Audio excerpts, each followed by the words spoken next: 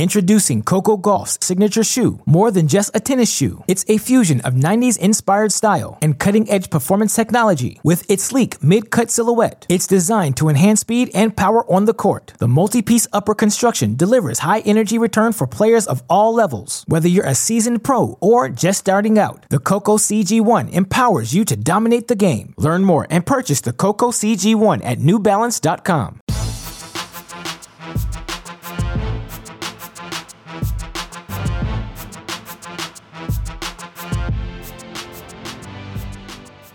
Welcome to the Mini Break, your daily podcast for the biggest storylines, results, and controversies from the tennis world. Today is Saturday, August 6th. Of course, all of you listeners will be hearing this podcast on Sunday, August 7th. Nevertheless, as I indicated earlier in the week, I'm trying to date these shows based off of the day of matches I'll be speaking about on each episode. So in this instance, I'm going to focus on what was an exciting semifinal Saturday on the WTA Tour. I will be talking about all the ATP events happening this weekend. Going to do that on a different podcast, as you've seen throughout the week. So many events happening in the professional tennis world. We've got 3 on the women's side, the 2 ATP events happening in Los Cabos and Washington, D.C. It's just been a little bit easier for me to separate each of these events, separate each of these tours into 2 separate podcasts. That way, I can properly focus on all of the storylines that have emerged throughout the week, and certainly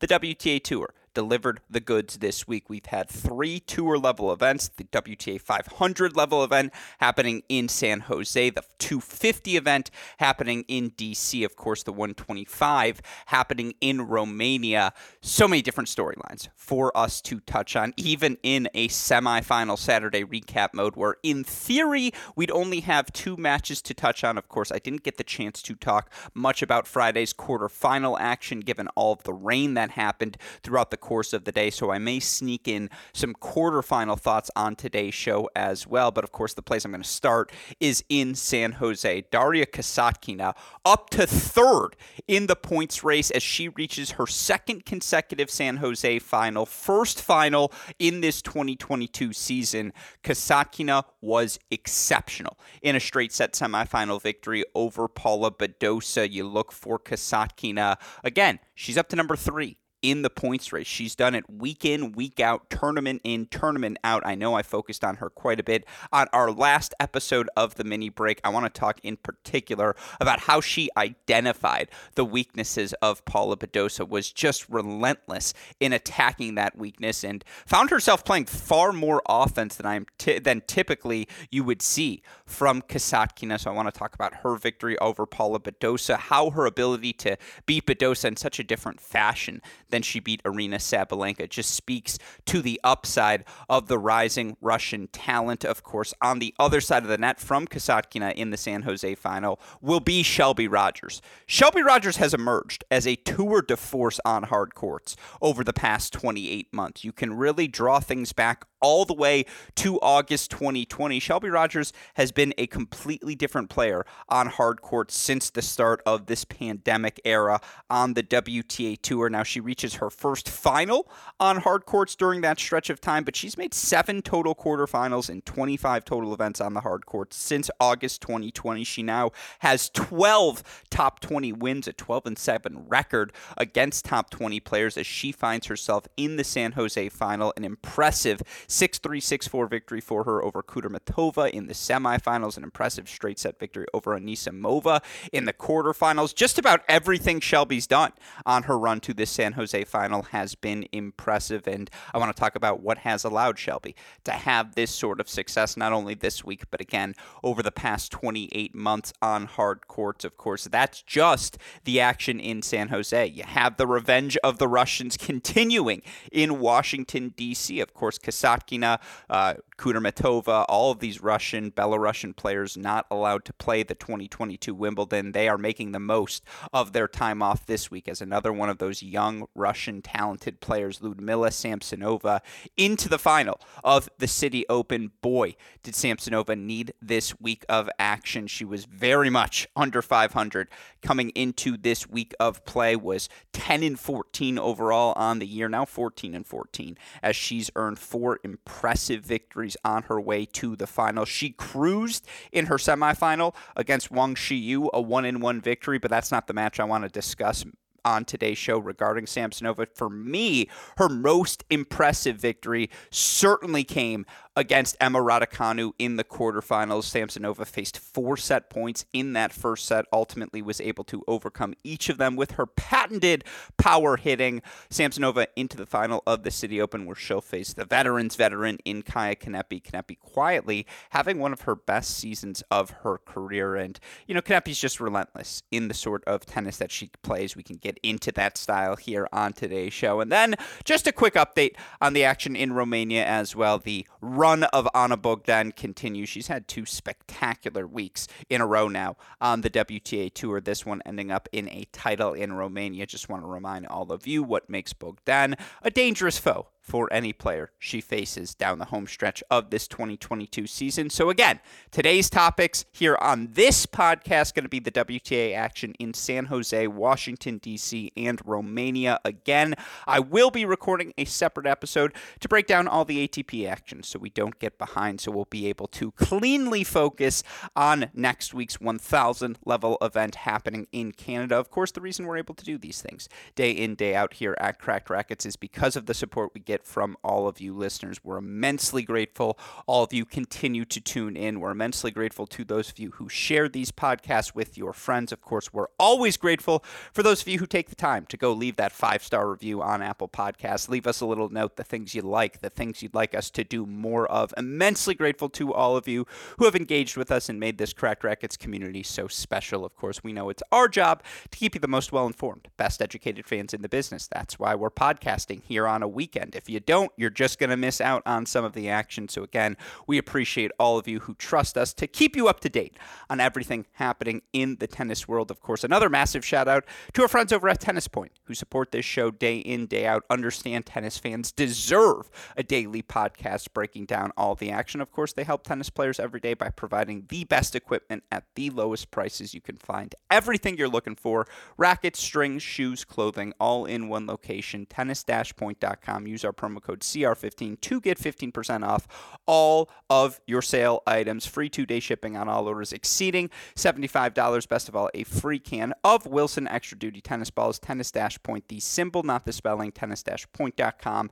The promo code is CR15. With that said, let's get into it. Another exciting weekend on the WTA Tour. We're going to start in San Jose, host to our WTA 500 level event. Of course, we already broke down the track record of success for Daria Kasatkina since tennis resumed in August 2020. She's consistently won about 2/3 of her matches since August 2020. As such, she's steadily risen back up the WTA rankings. Of course, Kasatkina reached the top 10 in October of 2018, was really her breakout season at age 21, made the quarterfinals, I believe, that year of the French Open, a bunch of success at the 250, 500 level events throughout the course of the year as well. But, of course, she quickly fell out of the top 10, and the Kasatkina we've seen since August 2020 is just a far more consistent player, far capable of beating opponents in a variety of ways. And the variety she showed to knock off Aryna Sabalenka and Paula Badosa consecutively, it's a testament to why she's number 3 in the points race this season. You look for Kasatkina, 6-2, 6-4 victory over Paula Badosa.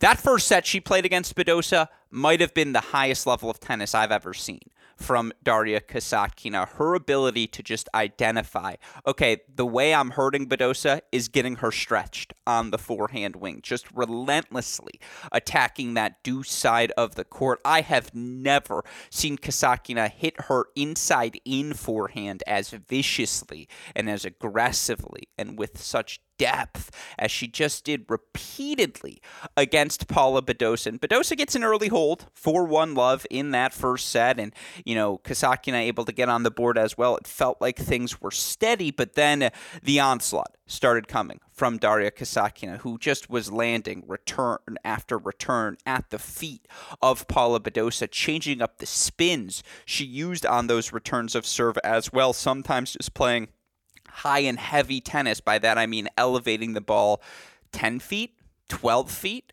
above the net. Tough to tell with the depth perception of the camera angle, but just again, it may not have been the heaviest shot, but the depth of the shot, the height of the shot, there just wasn't much Paula Badosa could do. And, for Paula Badosa to hold 4-1 love in that opening set, for Paula Badosa to get the 2 games she did in set number 1, it just required so much effort from her. She had to hit her forehand, dare I say, Juan Martin Del Potro-esque. There was actually times when I was watching Badosa where I thought, is that Ali Risk on the other side of the court, with how much she was trying to flatten out her ground strokes, just trying to do anything to hit through Kasatkina. She couldn't. Kasatkina was just exceptionally fluid in the outer thirds of the court. And I don't mean to discredit Badosa's performance, because while she served miserably in set number 1, only made 43% of her first serves, 9 of 21. When you make 9 first serves in an opening set, you're probably not going to win it, especially when you're playing a top 5 returner, as Kasatkina is on the WTA Tour. But, again, it was just the relentlessness of that Kasatkina return, her ability to change up her targets, how well she was hitting the cross-court forehand. I can't emphasize this enough. I've never seen her hit the cross-court forehand that relentlessly. I already used that word. That successfully is probably the best word to use here. It was impressive. And of course, Kasatkina's always been impressive hitting the inside out. Her ability to find that inside out forehand on the ad side of the court. Her, her quickness, her footwork, the small steps that she takes to get around that ball, dare I say, and she's been doing it a little bit longer, but it's Carlos Alcaraz-esque in its efficiency. And it's just it's just remarkably impressive, and just her ability to dictate the terms of play from 6 feet behind the baseline, change direction, her backhand, it's just so natural. It's just so easy for her to absorb pace and generate depth off that wing. Of course, she's comfortable playing the slice, playing the short angle ball off of that backhand as well. She just, had Paula Badosa on a string. Had Paula Badosa, dare I say, to quote this again, my favorite quote, because it just is so applicable to tennis, she had her going Ariana Grande, side to side. Just, there was not much Paula Badosa could do to manufacture any easy offense in set number 1. And that's what Daria Kasatkina does to you, even against an Aryna Sabalenka who, Sabalenka has that overwhelming power, right? And so that was a different game style for Kasatkina. She just had to absorb, redirect, wait for the Sabalenka errors to compile. That's not what Paula Badosa was doing in set number 1. Paula Badosa was on her back foot because the match was just being played on Kasatkina's terms. She went 16 of 20 points on serve in the opening set, didn't face a break point, got up an early break, and kind of just cruised from there, was swinging so freely. But, credit to Paula Badosa, who sticks around in set number 2, who started playing a little bit, not just a little bit, much more patiently, and started making way more first serves. That first serve percentage from 43% in set 1 jumps to 74% in set number 2. Obviously, that's going to help any player, but again, Kasatkina stayed relentless on the return of serve, and just, it was the depth. It was the defensiveness of her, the defensiveness that allowed her return to be aggressive, because her returns were just so neutralizing. There were just so few, the +1 opportunities were so few and far between for Badosa, who again became patient, forced Kasatkina to have to manufacture a little bit more offense. In particular, Kasatkina goes down 4-3. Badosa goes down 4-3, break of serve in the second set. Kasatkina, up a set and a break now, in control of the match. Badosa goes into brick wall mode. Badosa forces Kasatkina to have to manufacture some inside-out, inside-in forehands, and Kasatkina wasn't able to do it in that moment. She blinked, and Badosa is able to get that break back 4-4 all, but ultimately what decided this match, the Paula Badosa forehand broke down in set number 2. She just clipped so many forehand approaches, clipped so many forehand swinging volleys into the net, or started missing them long subsequently. And just, again, that's the sort of doubt Kasatkina will inject into with the pressure she puts on you. But, You think of the obvious examples, serving at 4-all, Badosa misses 2 forehands in the net. She had a breakpoint chance down 5-4. She had, I think, 3 or 4 breakpoint chances down 5-4, but on one of them in particular, she opens up the forehand swinging volley. All she has to do is make that ball down the line. She misses it in the net. Ultimately, Kasatkina holds and takes a 6-2, 6-4 victory. And again, for Kasatkina, it's her first final of the 2022 season, her 5th final since the start of last year, back-to-back finals for her in San Jose. And again, you look for Kasatkina now overall on the season. I mean, it's been a ridiculous year for her. 31-14 overall. She's winning 69% of her matches. That would be a career high for her in a single season. Again, better than her run in 2017, in 2018. She served extraordinarily well, I thought, against a top 15 returner in Paula Badosa today. And right now, Kasatkina's hold percentage, 61.8% coming into the week. That's going to go up after her week of success. It's above her career average. Of course, again, she's also breaking 46.2% of the time, a career high for her, a top 5 number on the WTA Tour. The numbers say it. The eye test says it. The flexibility, the fluidity in the outer thirds of the court. Paula Badosa is a good mover. And yet what this match showed is she is a step slower. Maybe not a full step, but at least a half a step slower out of the corners than Kasatkina. Kasatkina is so fluid, generating depth out of those corners. Badosa's fine. She's a good mover, but by comparison to Kasatkina, she looks stiff. And that's a credit to the 25-year-old. There's not a lot of players out there who are going to make Paula Badosa look stiff in and out of corners. That said, I was actually pretty impressed by Badosa's level in this match and by Badosa's level overall here in San Jose. She hadn't played in a month since Wimbledon, and after a shaky first round match against Mandlik, she comes out and down a break. Coco Gauff serving for the first set, gets that break back, really raised her level in set number 2 for a straight set win over Gauff. 2-4 scoreline against Kasatkina, which I actually don't think, A, indicates how close and back and forth that second set was, but B, indicates how well Kasatkina, again, you'll see that 6-2, 6-4, and maybe you'll think Badosa didn't play well. No, Kasatkina was lights out in the first set. And so if you're Paula Badosa, semifinal to start off this run portion of the season is actually a good way to get the momentum going. But again, Kasatkina right now just on a different level, 31-14 overall. I mentioned these numbers on Friday, excuse me. She's 22-5 against players ranked outside the top 20. She's now 9-9 against top 20 players, 5-8 against the top 10 this year.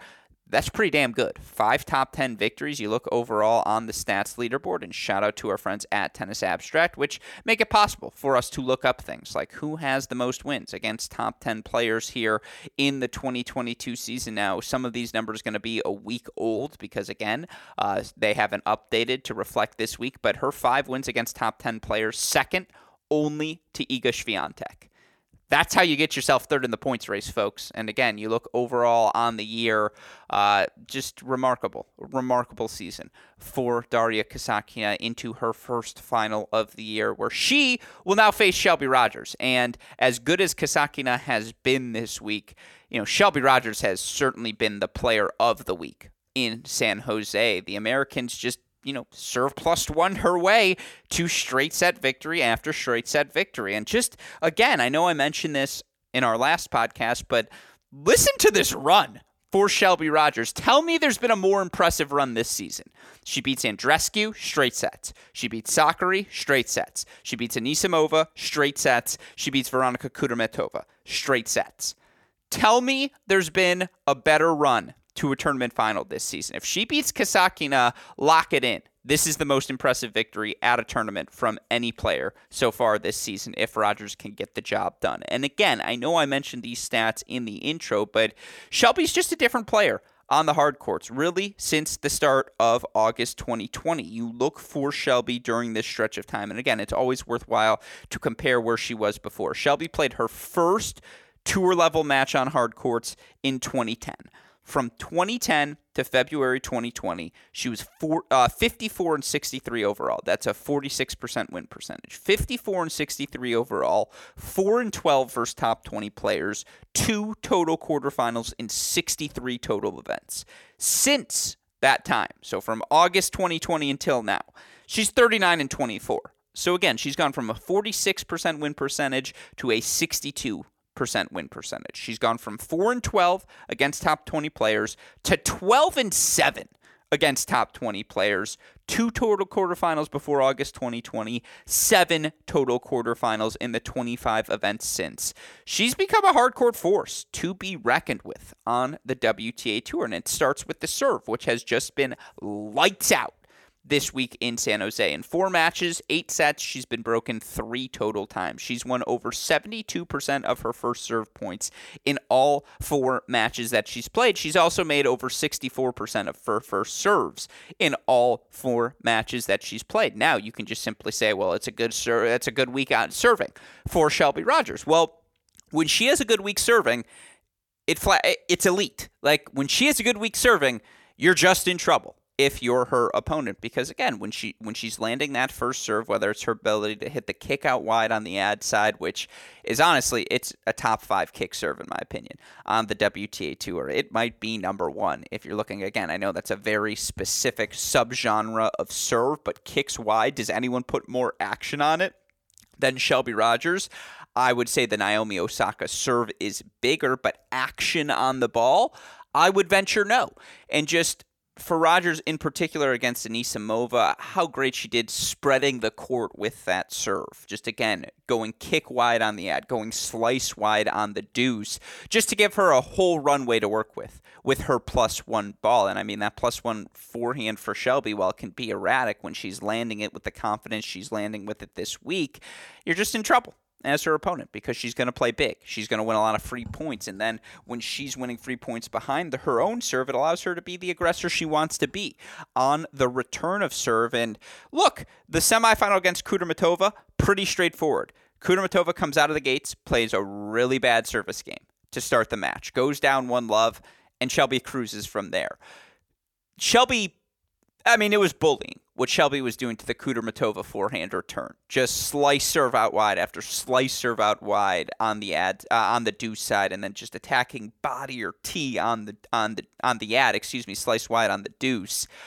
It was just, Kudermetova started chipping the forehand return. She started swinging through it to see the ball only go long. She just was running out of answers, and that's what Shelby serve can do to you. And then, of course, Shelby was relentless with her +1 attacking. And while Kudermetova was able to find her rhythm on her own serve, Shelby just relentless, holds her first 4 service games of the match, gets that insurance break for the set, takes a 6-3 first set. Now, credit to Kudermetova, who came back and, ultimately breaks Shelby very first game of the second set, and, was able to consolidate, take a quick 2-love lead, but didn't phase Shelby, who just keeps swinging, who just stays positive, has that smile on her face, and, is ultimately able to get that break back for 2-all. She goes up a break 4-3, only to be broken right away 4-4-all. Don't worry, she gets that break right back. And just, again, for Shelby Rogers in today's match, in Saturday's match, was just,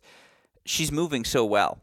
Which has been the biggest difference, if we're being honest, since August 2020. She came back a different player, just in elite shape. And with the weapons that she has, is she ever going to be a defensive player? Is she ever going to be the most fleet of foot? No, that's not Shelby Rogers. But by giving herself that extra half second, she just has a little bit longer to swing big on that forehand, a little bit longer to step into that backhand. And again, when she serves like she has this week, she can be elite. And this isn't new from Shelby Rogers, who, look, her numbers aren't crazy this season. She's now 16-15 overall in the year. She was 11-15.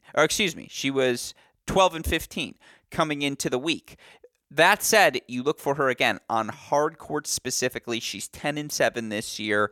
Tough first round loss for her in Australia, 3 sets to Anna Konya, but round of 32 in Miami and Indian Wells. Finals now in San Jose. Of course, you look for her last year. She was a quarterfinalist at Indian Wells, round of 16 U.S. Open, round of 16 Australian Open.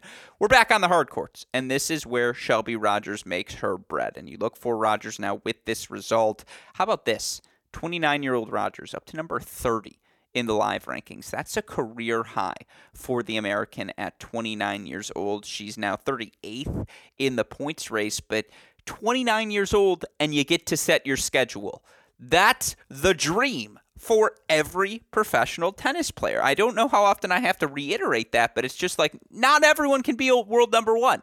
There's only one world number one. There's only 10 top 10 players. But to be one of those players who gets to say, oh, I'm getting into Cincinnati on my own ranking, I'm getting into Montreal on my own ranking, I can play whatever I want. All the big events, wherever I want to go, I'm going to get in because I'm a top 40 player in the world.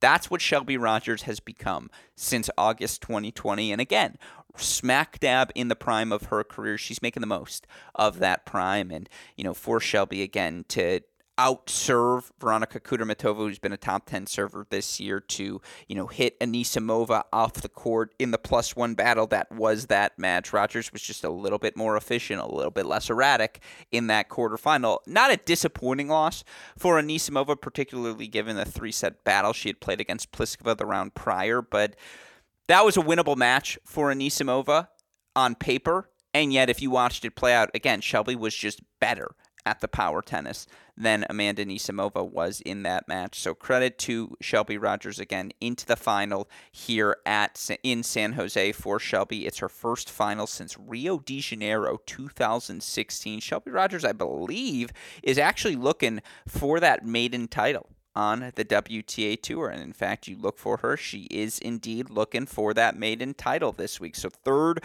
final of her career. Again, this one comes 6 years after the second. Got to feel good if you're Shelby Rogers in San Jose, of course. So that's your final. Kasatkina, Rogers. Kasatkina, a 65.3% favorite, according to our friends at Tennis Abstract. Certainly given her track record of success, I suppose that does make sense. You looked at our friends at DraftKings, though, a little bit tighter. Kasatkina -145, Shelby Rogers +120. Look, it's the unstoppable object, the immovable object meets the unstoppable force, right? Because the immovable object is Daria Kasatkina, who's just going side to side. It's really, or I guess Shelby Rogers is the immovable object. Kasatkina is the unstoppable force. I think Rogers is the unstoppable force given her power tennis. Kasatkina, though, again, as fluid as you're going to find in the outer thirds. And, you feel like maybe one of these days, if Shelby serves a little bit more poorly than she is, she's just been on fire on the serve. Hasn't had a bad day this week. If that persists, I mean, there's a reason the Sharks are on Shelby, right? +120, given she's one match over 500 on the year versus a Kasatkina who's number 3 in the points race. You would think Kasatkina would be a little heftier favorite, but that's a testament to how well Shelby's been serving. I would lean Kasatkina because, again, I think Kasatkina is going to be able to just, yes, Shelby will have some clean looks on the +1 forehand, but Kasatkina is going to track them down better than any of Rogers' opponents have to date. Look, Anisimova, and I guess Sakkari's a pretty good mover, but Anisimova and Andreescu and, Kudermetova, they're not the defensive players Kasatkina are, and if Kasatkina is, and if Kasatkina is able to play the offense she was able to play against Badosa. That said, these sitting kick serves for Kasatkina, Shelby Rogers is going to punish them with her forehand, and it's a little easier for Shelby to do that than it is for Paula Badosa. 3 sets would be my bet. Do I lean Shelby? I just think it's a really good matchup for Shelby because, again, Kasatkina spreads the court extraordinarily well, but will she be able to manufacture the pace necessary to get Shelby stretched in the outer thirds? Again, watching the offense Kasatkina was able to play baseline to baseline, she was better than Badosa. She'll be better than Shelby Rogers, but it's the intangible things. Rogers' serve a little bit bigger than Badosa's. Rogers a little bit more comfortable going after the return of serve, which, Kasatkina had left some bunnies up for Badosa to capitalize on that she just wasn't always able to do. Oh boy, that's a really tough matchup. I mean, again, if Shelby serves over 65%, she's winning the match. I'm going to lean Kasatkina, but I don't feel good about it. That's definitely a fun one, though, for all of us to monitor in San Jose. And with that in mind, again, just some final thoughts to wrap up what was a very fun WTA 500 week in San Jose. Certainly if you're Kudermetova, you're a little disappointed that you just blinked in the opening service game of the match and you were just playing behind against against Shelby for so long. You look for Kudermetova. She's 0-2 in finals this year, losses to Ostapenko and Potapova. She hasn't won a title since Charleston of last season, and yet you look for Kudermetova, as I mentioned in our last episode, 28-14 overall on the year. Very impressive tiebreak victory over Ons Jabeur, where Ons just got impatient in the first set, and Kudermetova capitalized on that fact. So didn't play her best against Shelby, unfortunately, but another good semifinal for her heading into a stretch of the season where obviously she can have some success. Of course, for Paula Badosa, I already mentioned, I thought she played pretty well for first tournament back in a month. If you're Anisimova and Gauff on home soil, definitely would have been fun to see them reach the final, an All-American final in San Jose. Gauff had her chance. She blinked against Badosa, and the best players in the world will make you pay. But that said, Gauff got a really good win over Osaka in round number 1, and I'm not going to hold it against Gauff, who hadn't played, again, a tournament since Wimbledon. I think she's in good form heading into 2 1,000-level hard court events. Ditto for Anisimova, who, again, impressive over Kruger in round 1. Impressive comeback against Pliskova in round 2. Just didn't quite have the juice to break the rhythm of Shelby Rogers in the quarterfinals. But in my opinion, Anisimova has been a top 10 player this year and absolutely can do some damage, especially on the faster courts, as we've seen over the years in Canada. With that said, enough on San Jose. Let's move on now to Washington, D.C. and the City Open. And the player I want to start with is an honorary member. Not a member, but as we've spoken about before, someone who's allowed to come hang out at Serena Williams Power Tennis Country Club. And that, of course, is Ludmila Samsonova, who just the racket speed she's able to generate. It's special. I don't know how else to say it. You look for Samsonova, who just, the racket speed on her forehand, it just, again, I apologize, it's just captivating. It's like it really is, and just her ability to swing through the ball so easily, her ability on that backhand wing when she's able to set her feet behind it, generate the down-the-line pace. I mean, what was so impressive, and she smoked Wang Shiyu to reach the semifinals in DC 1-1. But the more impressive matches were against Tomljanovic and Raducanu. Raducanu had 4 set points, all 4 of which Samsonova won by playing her aggressive brand of tennis. She didn't get passive in the biggest moments because that's not her game. She continued to swing through, I believe, on 3 of the 4 set points. She finished the points at the net, even if she didn't ultimately hit a volley, but indicative of her mindset moving forward into the court, being the aggressor. She also just had Raducanu on a string throughout the course of the match. And yeah, there were plenty of unforced errors for Samsonova and plenty of double faults for her in that match as well, but plenty of free points also. And you look for Ludmila Samsonova, she's right now, in terms of ace percentage, how many free points she's just straight up winning on that first serve. Right now, Samsonova for the season in ace percentage, she's fallen outside the top 50, actually, I believe, for Ludmila Samsonova. But you look for her now overall on the year. Yeah, she has fallen outside the top 50, but Samsonova's ace percentage of 6.8%, that would be a top 10 sort of number on the WTA Tour. In fact, it would rank 7th behind Sabalenka, above Madison Keys. That's the quality of server Ludmila Samsonova can be. And just, again, when that serve is landing, her footwork so relentless, it really does remind me of Andrei Rublev's game. Like, again, a little cross-tour comparison here, just how vicious and aggressive they are with their footwork, both of them as players, how eager they are to find that forehand to be aggressive with, and just, again, the racket speed. Boy, do I love the racket speed, and just, again, the overwhelming pace she can play on the inside-in forehand, the down-the-line backhand, the explosiveness of her inside-out forehand, her renewed willingness to move forward as well. I also think she hits the return of serve pretty cleanly. Like, it's not the biggest backswings. The forehand gets a little bit big, but the racket speed more than makes up for that fact. Now, again, Samsonova was under 500. Coming into this week's action, you look for Samsonova even now by making the final here at the City Open, still just 14-14 overall on the season. But for Samsonova, it's the second pro final of her career, first since Berlin on the grass courts last season. And, for her, she's made 3 quarterfinals this season. Adelaide, Stuttgart, now in Washington, D.C.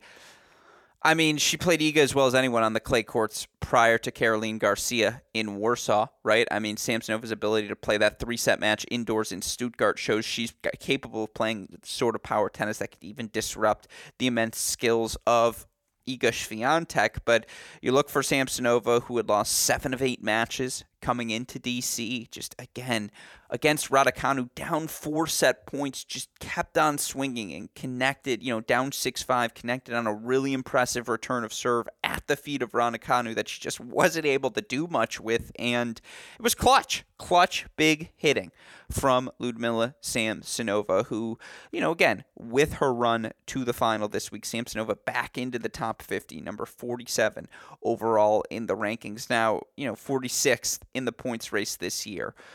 Keeping herself alive, keeping herself in the mix, keeping herself to where at a minimum she'll get, into qualies of the big events. At a maximum, she finds herself getting into main draws now of the 1,000 level events and can pretty much play whatever she wants to play down the home stretch. If she wants to go play as in Ostrava or Linz, to indoor hard court surfaces where you think would favor the power tennis of Samsonova.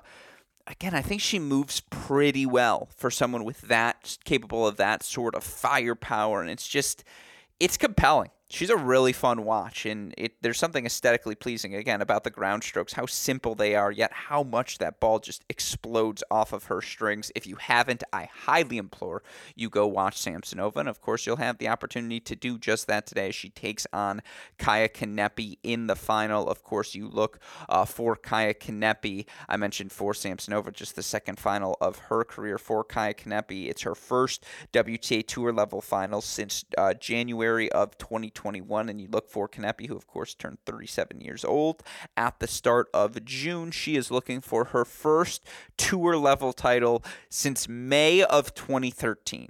It's been nearly a decade. May of 2013, just for perspective, I was still in high school. I was finishing up my senior year of high school. That's how long that means nothing to some of you listeners, but it's been a while. It's been a while since May of 2013, so certainly a massive moment for Kanepi, who's having just a rock-solid season overall this year. You look for Kaia Kanepi here in 2022. She's now 24-11 overall on the year, has played all but one match at the tour, one tournament at the tour level, and of course that non-tour level tournament was still a 125K, which she played in Paris prior to Roland Garros. I mean, she's been excellent. I don't know, what 24-11 speaks for itself. And when you look for Kanepi, who entered the week number 37 in the rankings, Kanepi back up to number 31 at 37 years old. She is the oldest player right now in the WTA top 50. I believe she's the oldest player in the WTA top 100 as well, certainly with Serena and Venus falling out of the top 100. Yeah. Oldest player in the top 100 status belongs to Kaia Kanepi. And what did she do? She made the final here this week in Washington, D.C. Now, certainly it's been a favorable draw. She will not face a seed in her entire time in D.C.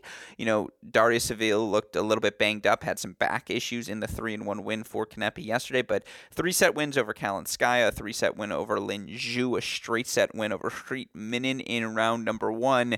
Can't fault Kanepi for just beating the players she's faced on the other side of the net, and for Kaia Kanepi, who at times has struggled with, the big matches she gets up for, the lower matches, sometimes not. She's just made the most of this draw, and you look via our friends at Tennis Abstract, Kaia Kanepi, a 59.4% favorite to capture that first title over Ludmila Samsonova today, according to our friends at Tennis Abstract. So certainly that's a fun match for us to keep our eyes on. I'm leaning Samsonova just because, again, Team Serena Williams Power Tennis Country Club, but would not shock me at all to see that match go 3 sets. Not a lot separating the power tennis. Each of those players are capable of playing. With that in mind, just to quickly end things here on the show, let's get in, I suppose the other thoughts. Shout out to Wang Shiyu, the talented lefty from China who got blitzed by Samsonova, just wasn't ready for the Samsonova power tennis, but a massive semifinal for her. Talked about her leap up the rankings in our last show. And then, shout out to Daria Saville, who after so many different injuries has worked her way back up to number 73 in the rankings. Hopefully she's just healthy and able to keep playing here. And those back issues we saw were more a byproduct of the tennis she's played this week than any long-term structural damage. But last and certainly not least, a shout out out to the Romania champion, Anna Bogdan, who has had 2 impressive back-to-back weeks on the WTA Tour. You look for Bogdan, who last week made the final in Warsaw before getting knocked out by Caroline Garcia. She wins the title in Romania. 3-set victory for her over Panna Udvardi in the final. It's the only set Bogdan drops here on the week, and you look for her by winning this title. It's her biggest title probably of her career. Now, she's made a couple of WTA finals, but she fell short in both of those finals. Yeah, by winning the 125K title. This is certainly the biggest title of the 29-year-old's career, and you look for Bogdan now overall on the season. It's been a pretty good run. 36-19 overall in her last 52 weeks, 27-12 overall this year. Now, some of that success has come at the ITF level, but again, she has made the most of this clay court season. Semifinals of the Paris 125, finals in Warsaw, 125 title now in Romania as well. Again, did she have the most rigorous path to the final? No. You look for her this week. Again, in terms of top 100 players she faced, she only faced the one in Udvardi in the final. But guess what? That's making the most of the opportunity you have in front of you. And you look now for Anna Bogdan with this run of success, the 29-year-old back up to number 63 in the rankings. She's 4 off her career high of 59, which she reached back in 2018. I like the power tennis that she's able to play. I like how solid she is off of both wings. There are shades of Pliskova at times in her performance, but again, just how well she smacks that backhand. But again, credit to Bogdan, who I thought moved particularly well this week, and just, again, into the winner's circle, knocking out Panna Udvardi, who, by the way, by making the final here at the 125K, it's her first, it's probably the second biggest final of her career after the Montevideo final she made at the end of last season. Yeah, this is her second final at the 125K level or higher, of course, for the soon-to-be 24-year-old Udvardi by making the finals here this week. Panna Udvardi now currently number 173 in the race, but Udvardi up to a new career high of number 80 in the live ranking. Shout out to you, Panna Udvardi, who you look now overall on the year. It's pretty solid. Pretty solid year for her. 53-33 in her last 52, 23-24 this year, but has tried to take a step up in the level of the events that she's playing. You look for her. She won a 60K the week, last week. 2 players who are on fire. Udvardi won a 60K last week, loses in the 125K final this week. Bogdan losing in the Warsaw final last week, winning the 125K final this week. Shout out to the big momentum that we see unfolding on the WTA Tour. But with that said, that's your update on everything happening this weekend on the WTA Tour. Of course, again, I will be back later today to break down all the ATP action, talk about where things stand in DC, in Los Cabos as well. And again, we're trying to do this. Why do we have weekend podcasts? A, because it was an inconsistent schedule last week. I'm trying to make that up to all of you listeners. B, 5 events. 5 tour-level events happening throughout the course of 1 week. Impossible for us to keep track of it all unless we keep going here on the weekends, because we know it's our job to make sure you Cracked Racquets fans remain the most well-informed, best-educated fans in the business. Of course, the reason we're able to do that is because of the endless efforts of super producer Daniel Westoff, who, as always, has of an editing job to do day in, day out. The best in the business. Of course, a shout-out as well to our friends at Tennis Point. Remember, it's tennis-point.com. The promo code is CR15 with all of that said. For our super producer, Daniel Westoff, our friends at Tennis Point, from all of us here at both Cracked Racquets and the Tennis Channel Podcast Network, I'm your host, Alex Gruskin. You know what we say. That's the break. We'll talk to you all tomorrow. Thanks, everyone.